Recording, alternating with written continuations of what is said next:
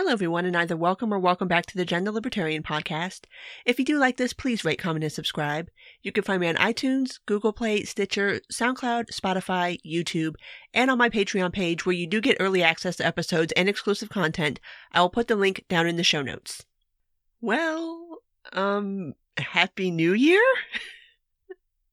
We are 5 days into 2020, and it's not going so good so far. This past week feels like it's been a month long, and technically this was a short week. Like, New Year's Day happened this week, although that feels like it was eons ago, because just so much has happened this week, and especially recent events that, on this one, this is just one of those episodes where you just kind of have to pick a point to mash the record button, knowing that there's probably still stuff happening right now that is very relevant to everything, but you just got to pick a spot to say, okay, we're recording right here, and this may be completely out of date by the time you listen to it. So anyway, yes, Happy New Year. First episode of the new year and the new decade. And like I said, it's not going so good so far.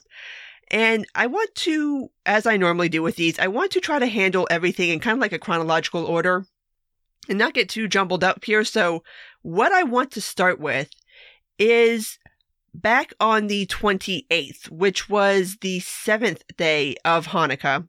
There was an attack in a shul in Monsey, New York. Now, Monsey is a little hamlet that is predominantly Orthodox Jew. And so obviously they were in the shul. It's at night. They're celebrating Hanukkah. And a man went in with a machete, and he ended up stabbing 5 people. Fortunately, nobody died, but it was the latest in a string of attacks that have been happening in New York City, in the New York City area, that this is a situation that's been going on for, at this point, probably a little over a year, where you've been seeing a lot of anti-Semitic attacks happening in and around New York City. And obviously not all of them are to this extent. Obviously, this was a big deal, because it's Hanukkah, they're in a shul, this guy came in, he started stabbing people. They had to fight him off with a freaking end table, for Christ's sake. But they got him out of there. Cops ended up catching him. He is in custody. And yeah, it's a very disconcerting thing. Especially, like I said, this is something that has been kind of a thing that has been going on, and nobody really talks about it, especially not really publicly, because it's not a super easy topic to talk about, especially for the left, because the problem that is occurring here with these anti-Semitic attacks is it's not like white supremacist or alt-right or anybody attacking Jews. It's predominantly black people attacking Jews.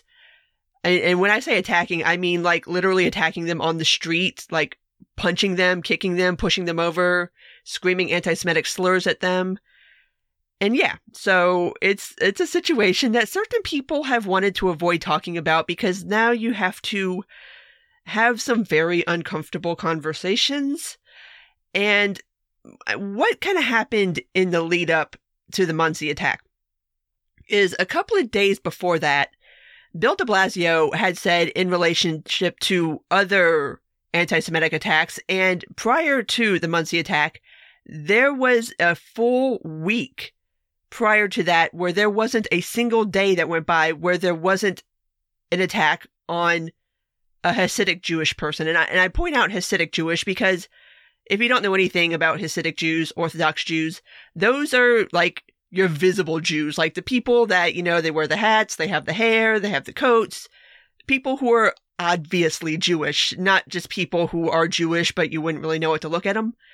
So in response to that, finally in response to this, like I said, year-plus long problem that's been festering in New York City, de Blasio says that he is going to send out enhanced police presence to certain neighborhoods that are predominantly Jewish for the sake of trying to protect these people. A lot of people on the left had a really interesting response to that. And when I say interesting, I mean, Yeah, you guys walked right up to a line here. A lot of people went on Twitter and pointed out that sending more police into these neighborhoods where it is kind of a mix of Black and Jewish people would disproportionately affect the Black people in the community, and that it was not great optics for it to be looking like de Blasio was sending in police to protect Jewish people where he supposedly, theoretically, would not have done the same for anybody else, and that by having this increased police presence there, it's theoretically doing harm to the people of color in those communities. Let me back up and reiterate this one more time. For the past year, there has been a problem with people attacking Jewish people on the street, in public, in broad daylight. If this were, say, a problem where, let's just say it was white people openly attacking Black people on the street in broad daylight, I don't think anybody would have a problem with de Blasio sending in police into those neighborhoods to protect the Black people. So, yeah, is your problem really with the police presence, or is it with who they're there to protect?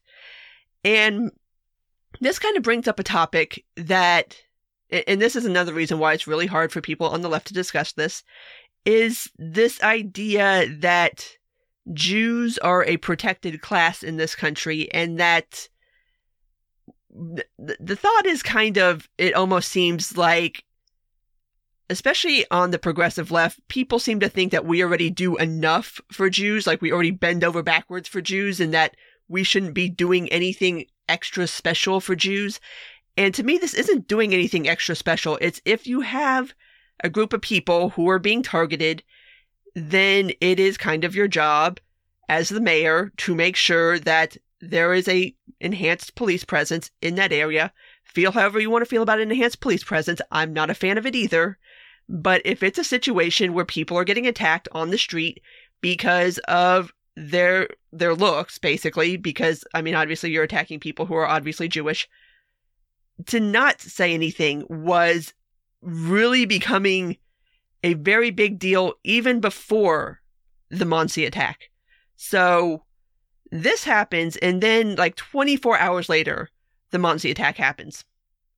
And so all of a sudden there has to be this weird reconciliation with the fact that this is actually a problem. Like, this is an actual legit problem.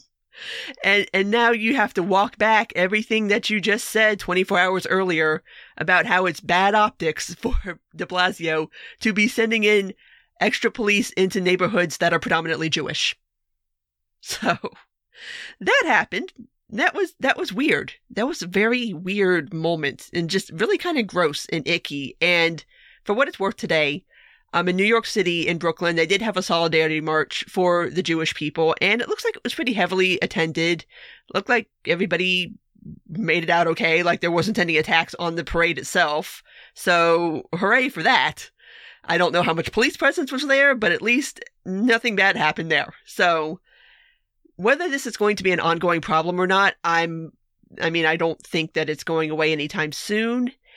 And especially because one of the other reactions that came out of this, and not just from like weird lefty progressive blue checkmark Twitter, but I saw multiple pieces run in major publications making the argument that this situation is quote unquote complicated.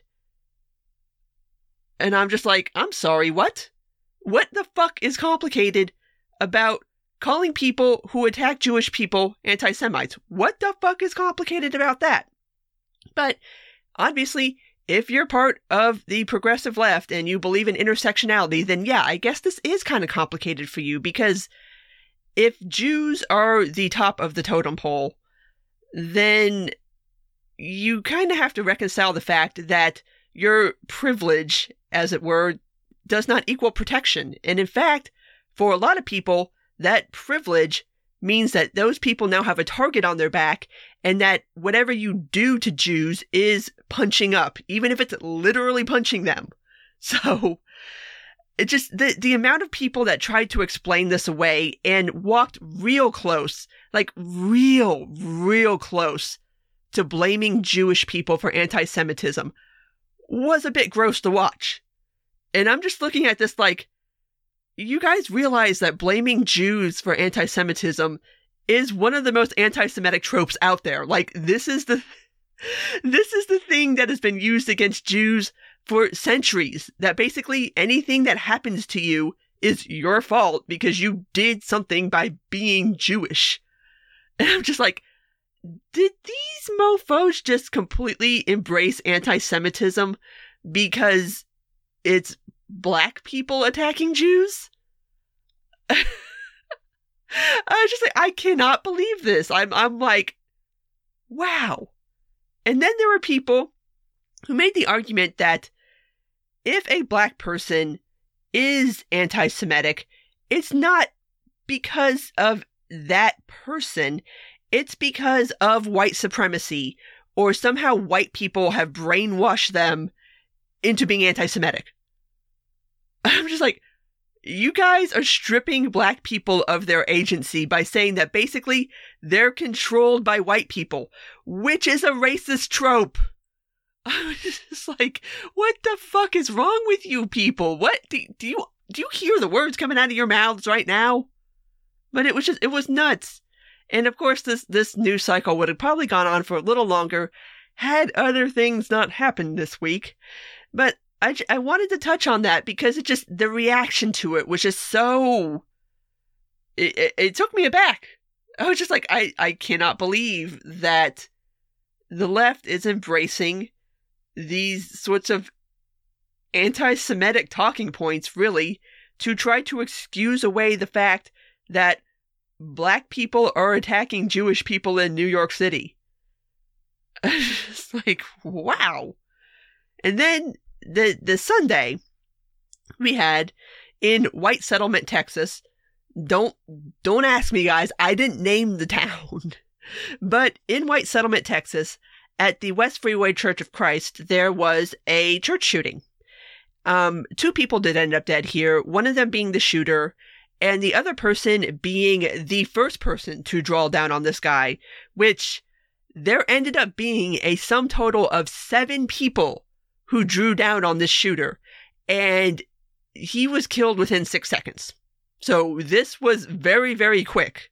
Like that first shot is probably the only shot he got off before one of the parishioners, from what I understand, shot him in the fucking face and killed him.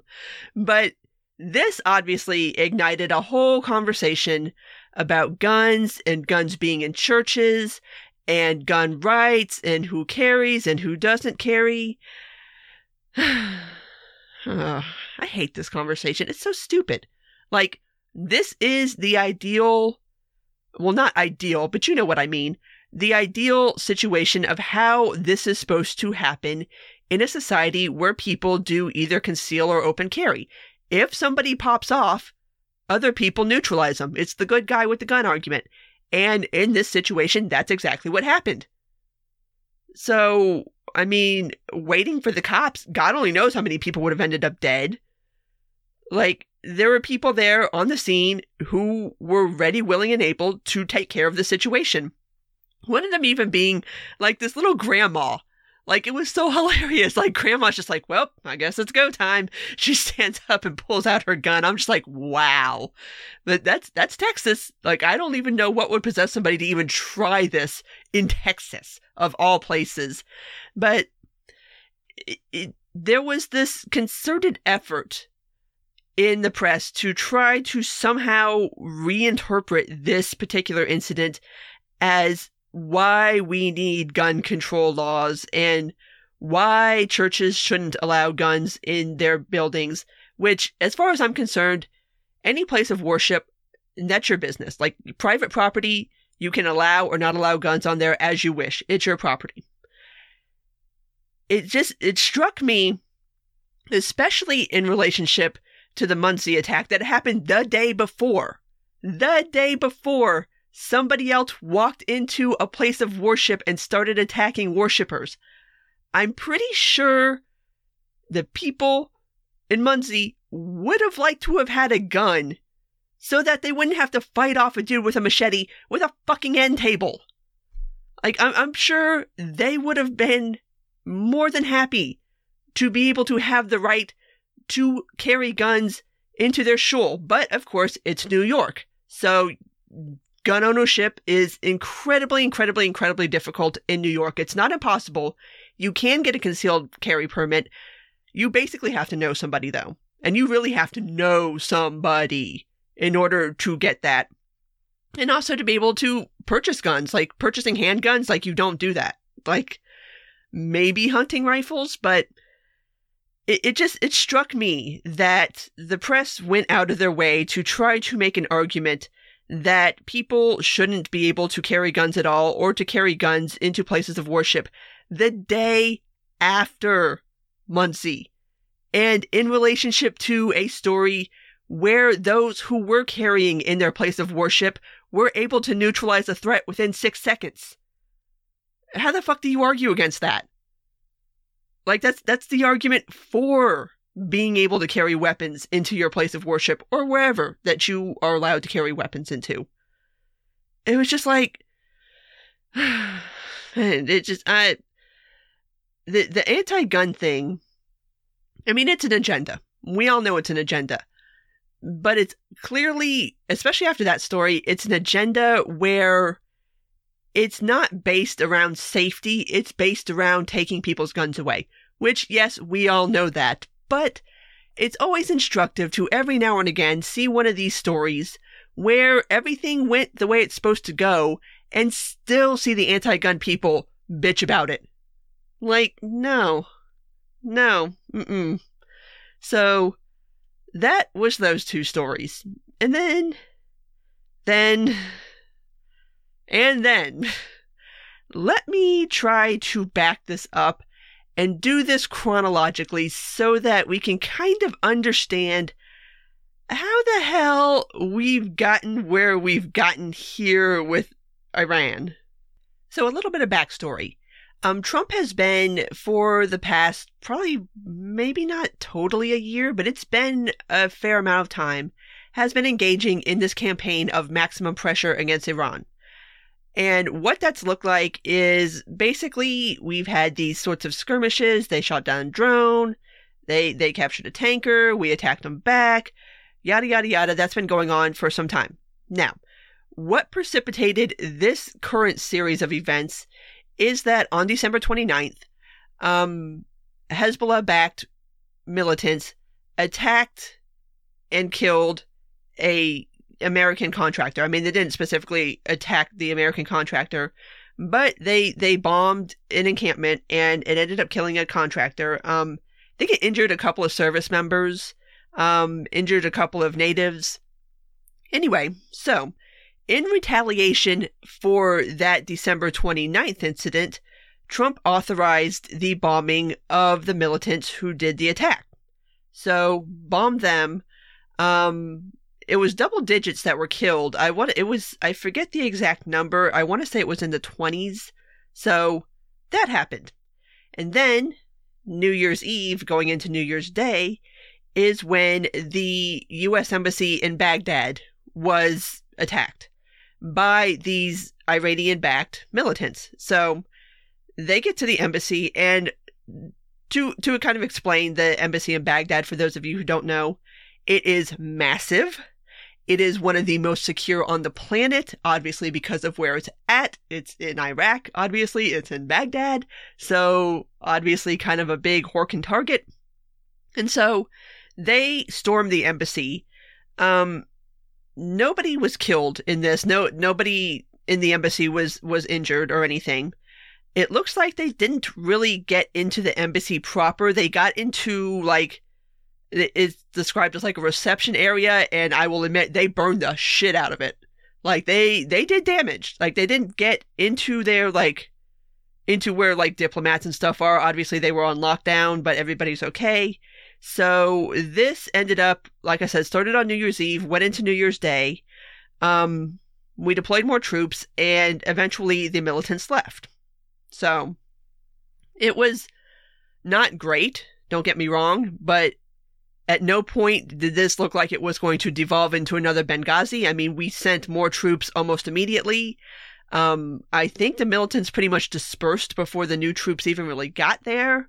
So yeah, we've got some damage. I mean, they did some damage, I'm not gonna lie, but it wasn't a full-scale, like, massive, all-hands-on-deck, panic sort of situation like Benghazi. So that happens.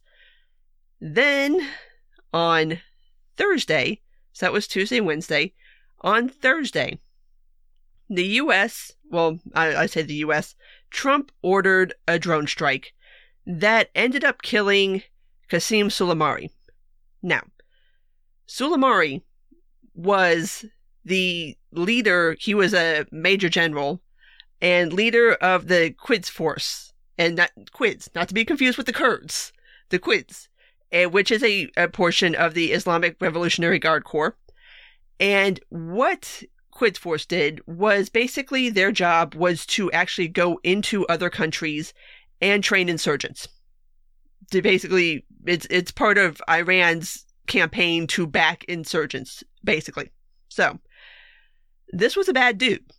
And I don't mean like corn pop bad. I mean, this dude had a lot of blood on his hands. He's got U.S. blood on his hands. He's got Iranian blood on his hands. Iraqi blood.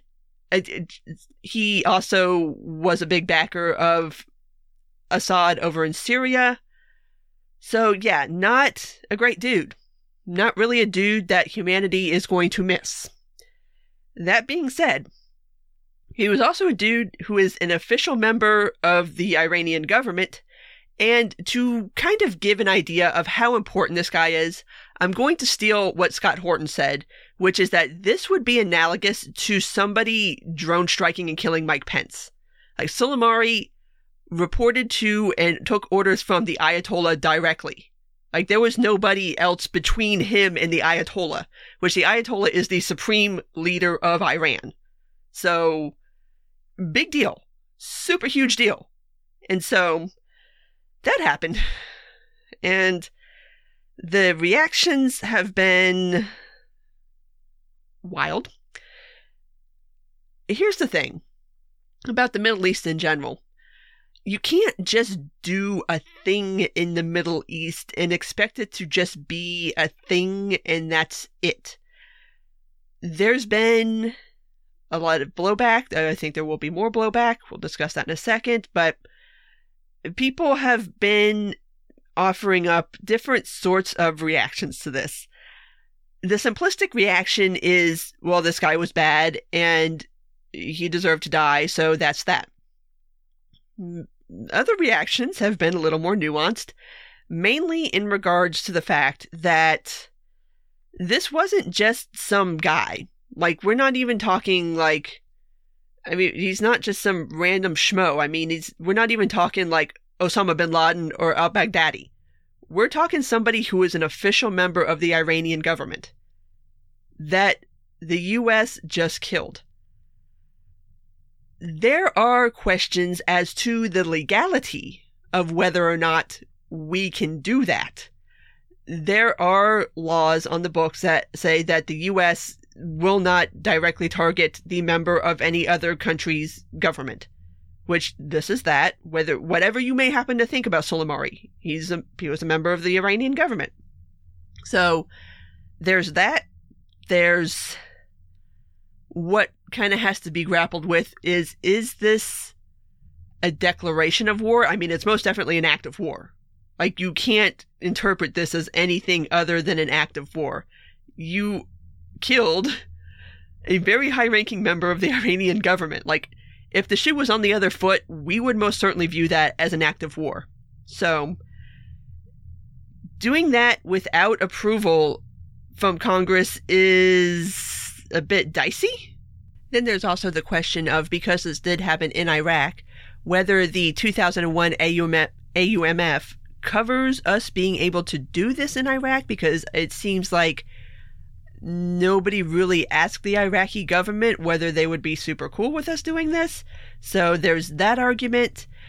I mean, it's just, there's a whole mess of questions surrounding the executive use of the military in this fashion, especially against somebody who, like I said, I mean, this isn't ordering the death of bin Laden or al-Baghdadi. Like those, like Al-Qaeda, ISIS, they're not official governments. They weren't representatives of a country. You had caliphates. Like there was, and there's a question about how you declare war against those people. Anyway, this was not that. This is a series of magnitude more destabilizing, for lack of a better word. This definitely brings up a lot more legal issues than those two killings did. Yeah, to me, this is an abuse of power. I mean, you can make the argument that this dude deserved to be dead, and he does. But there is still a constitutional way, and there are still laws surrounding how you do things. And just because somebody is a bad guy doesn't mean you get to ignore all that. Like, we have a methodology in place for a reason. And to me, here's my thing. If you say that this is okay, that it's okay for the President of the United States to order the death of a high-ranking official in another government, do you really want to make that argument? Do you really want to say that's okay? I don't think that's okay. I think that's a huge problem, to be honest. But yeah, I don't know. I'm real curious to see what, if anything, Congress is going to do about this. I don't know. But here's what has happened since then. There's been two narratives put forth. And the first one that kind of sprung up was that the killing of Soleimani was in direct response to the U.S. Embassy attack, which is understandable because in the wake of the embassy attack, Trump had tweeted out that there would be some kind of big repercussion, like something big will happen in response to this. So everybody just kind of assumed 2 + 2, and I mean, that's a reasonable inference to make.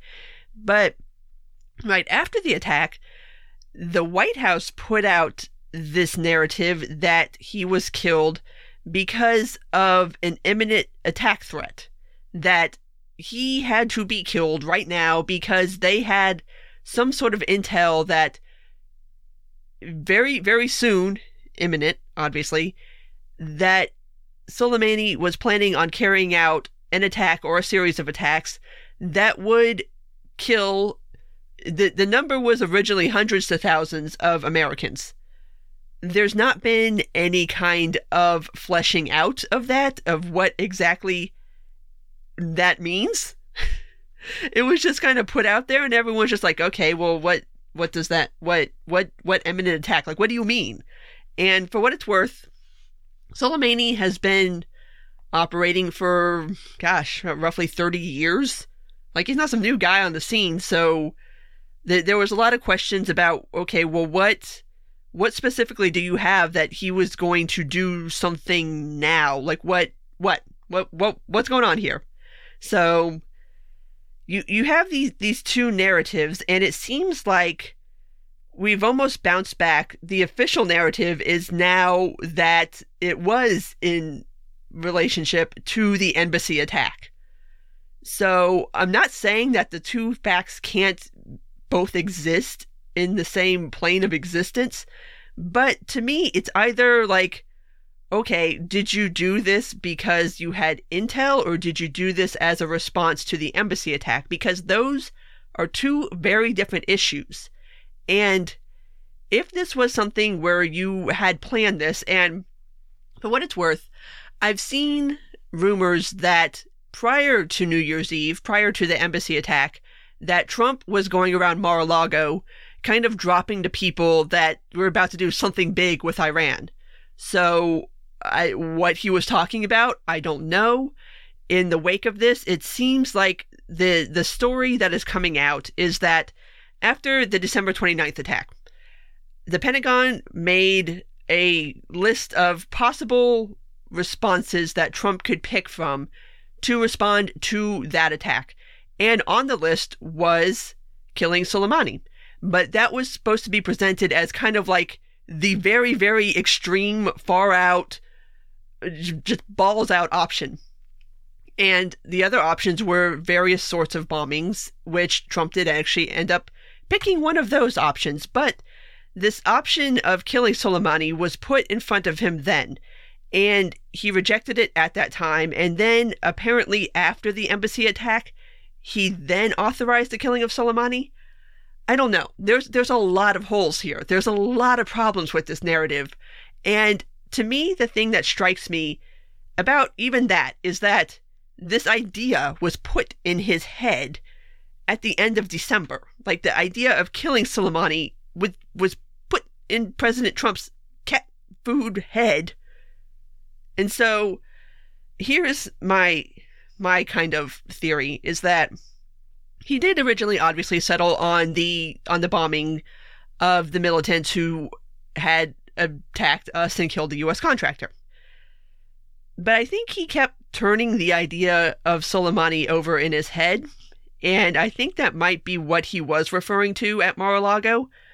Again, we're probably never going to know the answer to that question. We're probably never going to know when he really made that decision. So, anyway, yeah, it's, like I said, this is all very, very fluid. I mean, this is still unfolding now, and we're just, like I said, this is just, even over the past 48 hours, we're just finally now starting to get something of some sort of timeline as to how exactly all this went down.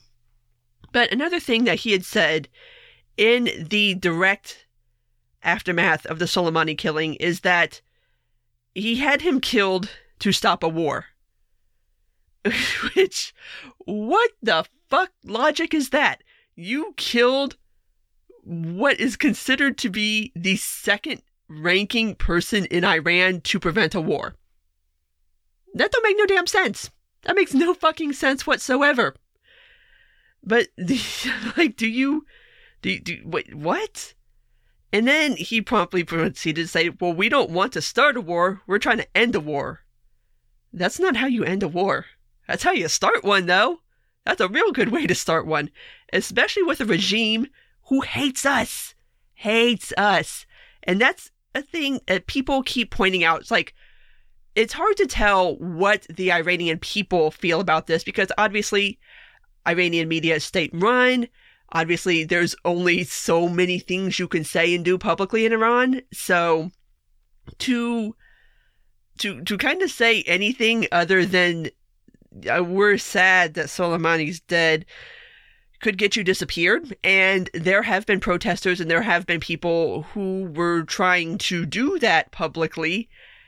It didn't end well for them. So what Iranian people feel about this, I'm sure they're probably happy he's dead. I mean, like I said, he's got Iranian blood on his hands too. So anyway, today they had the funeral for Soleimani, and it was obviously this big to-do, and everybody came out because you do that or suffer the consequences. Like, it's not really an option. It's a little more compulsory in Iran. And obviously the Iranian situation is just horrible for people in Iran too. So that happened, and the Ayatollah had said that there would not be any kind of retaliation against the United States until after the period of mourning for Soleimani. So as of this recording, no, nothing has happened yet. But nobody has expected anything to happen yet because the Ayatollah was very clear that we're going to do our period of mourning and then we will deal with this.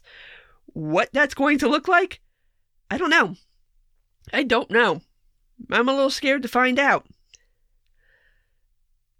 I think it's rather naive for people to think that nothing is going to happen because, I mean, there's, like I said, if this was us, if the shoe was on the other foot, there would most definitely be a response. Like, there's no way that the U.S. would not respond. And so I don't think there's any way that Iran's not going to respond, especially when you have this theocracy that has been screaming death to America since 1979. This ain't going to just fly with no response. There will be a response. What that's going to look like, I don't know. But we have sent more troops to the Middle East. Right now, it's an additional 4,000. And last report I saw, they're kind of like hanging out in Kuwait to see what exactly is going to happen here. So this is kind of a wait and see sort of thing as it stands right now. Basically just waiting for Iran to decide what they're going to do and then do it. And then I'm sure we'll react and then they'll react and then we'll react and then they'll react, because that's how this is going to work. Oh, this is not good. This is not good. Nope. And to make matters worse, Trump has been tweeting. Yeah. Here's the thing. I shouldn't laugh. This isn't funny. This is not funny at all. This idiot gets on Twitter, and mind you, this is after saying that we don't want a war, we're not trying to start a war. This moron goes on Twitter and tweets out that if Iran does anything, the U.S. already has 52 sites on a list that they will attack, including, specifically in his words, cultural and high-value targets in Iran. Let me try to explain something to you. That's a war crime. Attacking somebody's cultural landmarks is, according to the Geneva Convention, the Hague Convention, and a unanimously agreed on UN resolution, that is a war crime. Don't admit to war crimes on Twitter. Why is this fucking hard? So this idiot, he admits to wanting to commit a war crime on Twitter. And then we got this morning where Mike Pompeo ended up going on, I think it was this week, and he was being asked, and basically he confirmed that, yes, the U.S. already has a list of targets in Iran. Like, we're not talking attacking people outside of Iran. We're talking in Iran. Starting a hot war. And he kind of refused to answer the question of whether those targeted sites did include cultural sites. And he tried to argue that targeting cultural sites isn't a war crime. I'm like, yeah, pretty clearly is, dude. There's a lot of conventions that are real clear about it. And then, to make matters worse, as if tweeting about wanting to commit a war crime wasn't worse, check out this nugget that he tweeted right before I started recording. These media posts will serve as notification to the United States Congress that should Iran strike any U.S. person or target, the United States will quickly and fully strike back, and perhaps in a disproportionate manner. Such legal notice is not required, but is given nevertheless. Did he just admit on Twitter that he plans on violating the separation of powers? And basically saying that Congress does not have war powers anymore, that he has war powers? Did this fucker just admit to that on Twitter? Oh my God. What in the fuck have we gotten ourselves into? I mean, and like I said, I don't know what Congress's response is going to be, but you better respond something, because that's basically the president telling you to go fuck yourself. And I do not ever again want to hear any Republican who complained about how Obama ran military policy for his 8 years, but you support this. I don't want to hear from you ever again. You sit down, you shut the fuck up, you do not utter another word. This is insane. And I'm really wondering, when exactly is enough going to be enough for these people? When are you going to stop supporting him? I'm blown away. I am absolutely blown away. Where's the bottom? Where is the part where Republicans finally are like, nope, no more with this dude? I don't know if we're going to find it in this coming week, but to a point that Trump brought up in that tweet, and a conversation that I don't think, well, I mean, this is going to depend on which narrative you believe as to whether or not this was really a symmetric response. If you think that this was in relationship to the embassy incident, is this a symmetric response? I don't think so. If you think this was an imminent threat, maybe, but we have no clue what the threat was. But people are just rolling with this. Like, yeah, we had to kill him. There was an imminent threat. Like, what fucking imminent threat? I'm 38 years old. I remember WMDs. I remember going to Iraq. I remember going to Afghanistan. You ain't gonna bullshit me again. No. If you're gonna say that there was an imminent threat, you better have some proof. Before you haul us off into another fucking war, you better have some proof. It's like watching the same thing over and over and over again. It's like, especially on the heels of the Afghanistan papers, and seeing how these sorts of things can end, or not end, as the case may be. Are you really going to cheerlead this? What the fuck? Yeah, let's just open up another front in the Middle East and hope it goes better than Afghanistan. My God, like this is just, it's not going to end well. And I'm really, not that I haven't already become cynical and jaded about certain people supporting certain things when they didn't support them before, when it was somebody else in office. This is going to be one of those ones that's just, it's going to cost people's lives. And it just, the cynicism is going to really grate at me. It really is. I will go ahead and warn you guys now. Every Republican who supports this shit, fuck off. Just fuck off. My God. Like, I think I'm going to spend a lot of 2020 angry. If this first 5 days is any indication, we're going to spend a lot of time angry this year. But before I leave out of this, I want to touch on Iraq's response to the Soleimani killing. Iraq passed a resolution today to phase out foreign military, which means us. Now, this is just a resolution. It doesn't have the bite of a law, and the Iraqi government right now is kind of a hot mess, and there's a lot of Iranian influence in Iraq, which is another reason that this whole thing kind of popped off. But they basically just told us to get the fuck out.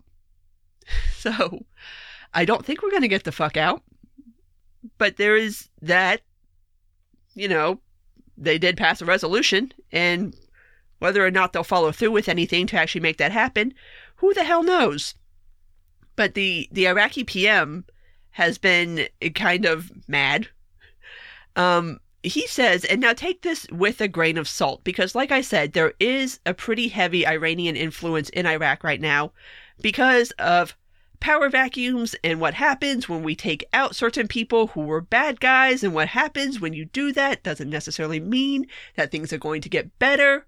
That's a whole nother topic, but it's kind of a mess. And so he said that Soleimani was there in Iraq as his guest, and that he was in the process of basically being a messenger between Saudi Arabia and Iraq and Iran.